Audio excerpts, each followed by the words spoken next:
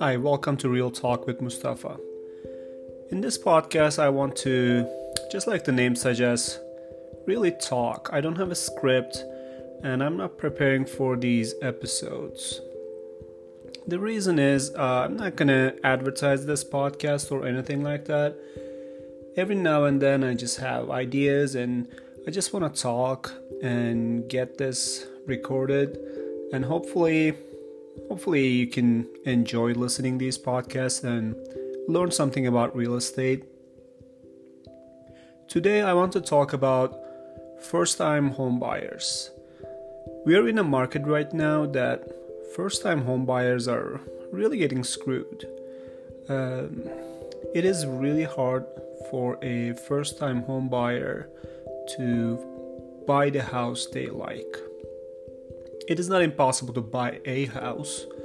They can definitely buy a house, find a house, but they have to settle for what they can buy. I bought my first house 4 years ago, back in 2016. I was not a realtor back then, but I was into real estate and I negotiated the deal myself through my realtor. I didn't leave it to my realtor to negotiate for me. And I used a government assistance, down payment assistance.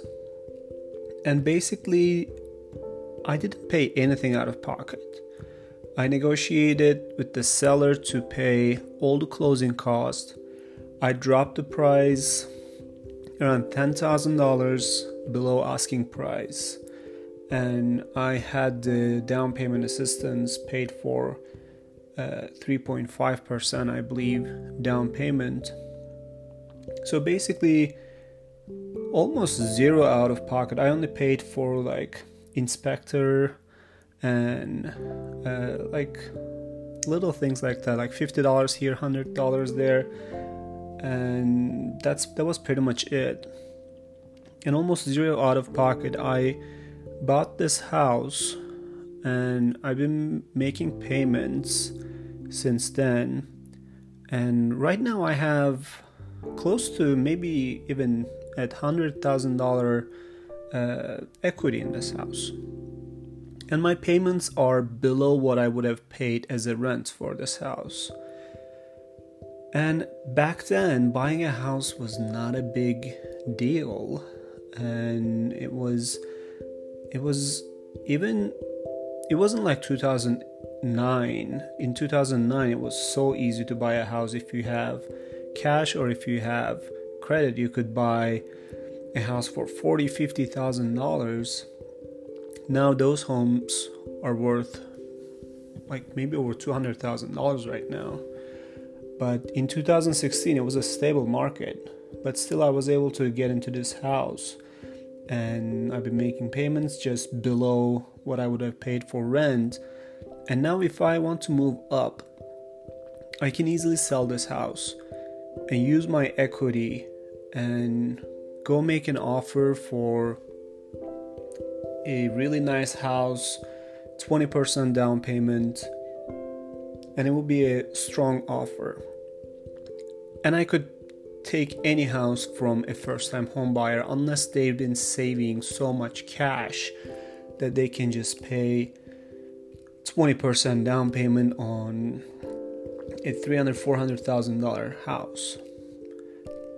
And if you are just starting out, maybe you graduated college a few years ago, maybe you've been renting for a long time and now you got your stuff together and you're saving money and you just want to, instead of paying rent, instead of paying someone else's mortgage, you just want to buy your own house, which is a very smart thing to do in my opinion. Not because I'm a realtor. I thought about this before I was a realtor. That's why I bought this house.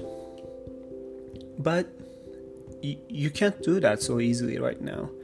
When you go find a house, if it's like in a nice neighborhood, priced right, maybe even a little renovated, you make an offer and there's a cash buyer offering 30,000-40,000 above asking price. Or if you are getting an FHA loan, paying 3.5%, maybe your credit is not the best,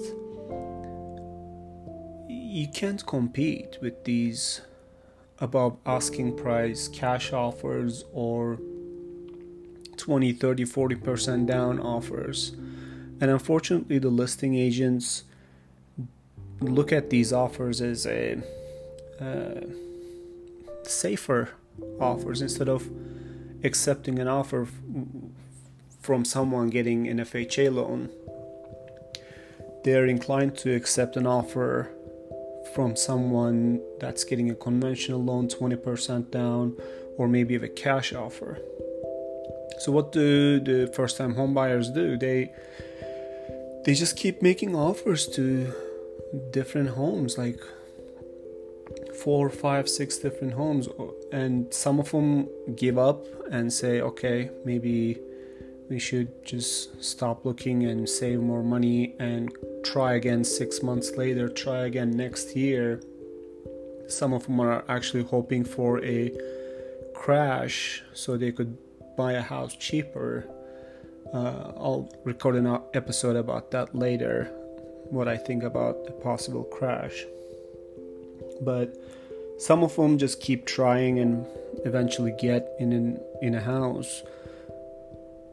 But their best bet right now is finding a house that nobody wants, basically. Maybe outdated, maybe the kitchen cabinets are not nice, maybe it doesn't have a granite or quartz countertop, maybe it doesn't have great floors, maybe not a pool. So if you're a first-time home buyer and struggling to get your offer accepted, maybe you would have to lower your standard. I'm sorry to say this, but it's the truth right now. It would be wise for me to say, hey, I can get you into any house you want. I can negotiate so well that if you're a first-time home buyer, hire me and I will negotiate for you. I will get this done for you. But no, I can do my best. I'm actually pretty good negotiator. Before I was a realtor, I negotiated a great deal for myself for this house.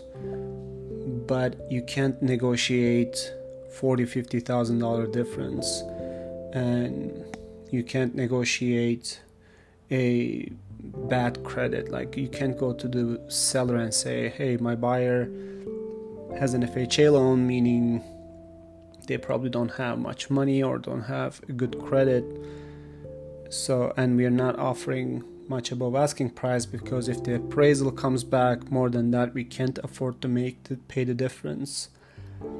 Can you please accept our offer? Yeah, you can do something like, you can write a letter and try to convince them, but you can only convince them if the difference is not much. Maybe you're like a couple $1,000 below the best offer, and they're like in between, and they choose you over a letter you wrote. That's possible, but not if there's a $30,000 above asking cash offer on the table. No, that's not going to happen. So yeah, if you're a first-time home buyer and struggling to get your offer accepted, please be patient. Don't be so hard on your realtor. There's only so much we can do. Keep trying. Like I said, maybe lower your standards for now. Maybe a starter home doesn't have to be perfect. My house is not perfect. This was a starter home for us. We wanted to live in a better neighborhood. We wanted a better house, actually, but we settled with this because for us this was a starter home. Didn't have to be perfect. And right now we have so much equity on this house that if we wanted to move up, we can easily do that. We're not doing that yet because I want to live in it for a few more years. But get into a starter home. Doesn't have to be perfect. But also don't try to time the market. Don't try to don't listen to those YouTube videos saying the market is gonna crash, so wait. Like, what if it doesn't? What if it goes up another 10%? Then you're out of another $20,000-$30,000. They're not gonna pay you that $20,000-$30,000. You're gonna have to pay. So if you think you're ready to buy a house, if your finances are in order, and if you want to get into this real estate market, don't try to time the market, but you may have to lower your standards a little bit. And worst case scenario, let's say the market dropped and the house values dropped. You're living in it. You weren't gonna sell it next year anyways. If you were looking for a flip, I'm sorry, but that's how you lose your shirt. That's not what real estate is for. Don't get into this to flip and make a quick buck. That's not gonna work out very well for you. But if you're okay living in it for several years, look, the worst market crash was in 2007, 2008. Look what happened since then. The values recovered, and those homes right now worth more than what they did in 2006. It will recover. People will always have to live in homes. We're not there won't be a disruption and homes will lose their value. We will always live in homes. There won't be an invention for us to live in somewhere else, or we won't make more land. This is it. Unless we find a way to move to another planet, this is it. I mean, it's supply and demand, and homes will always have value. Yeah, it can go up and down, but over the long term, they will always have value. So, yeah, that's what I want to say today. I hope this doesn't sound like I'm rambling. I hope you can get some value out of it. Like I said, I'm not really advertising this podcast, so if you like it, please leave a 5-star review, subscribe, let me know that someone is listening to me on the other side so I can keep recording. Alright, that's it for me today. Signing off. This is Mustafa. Take care.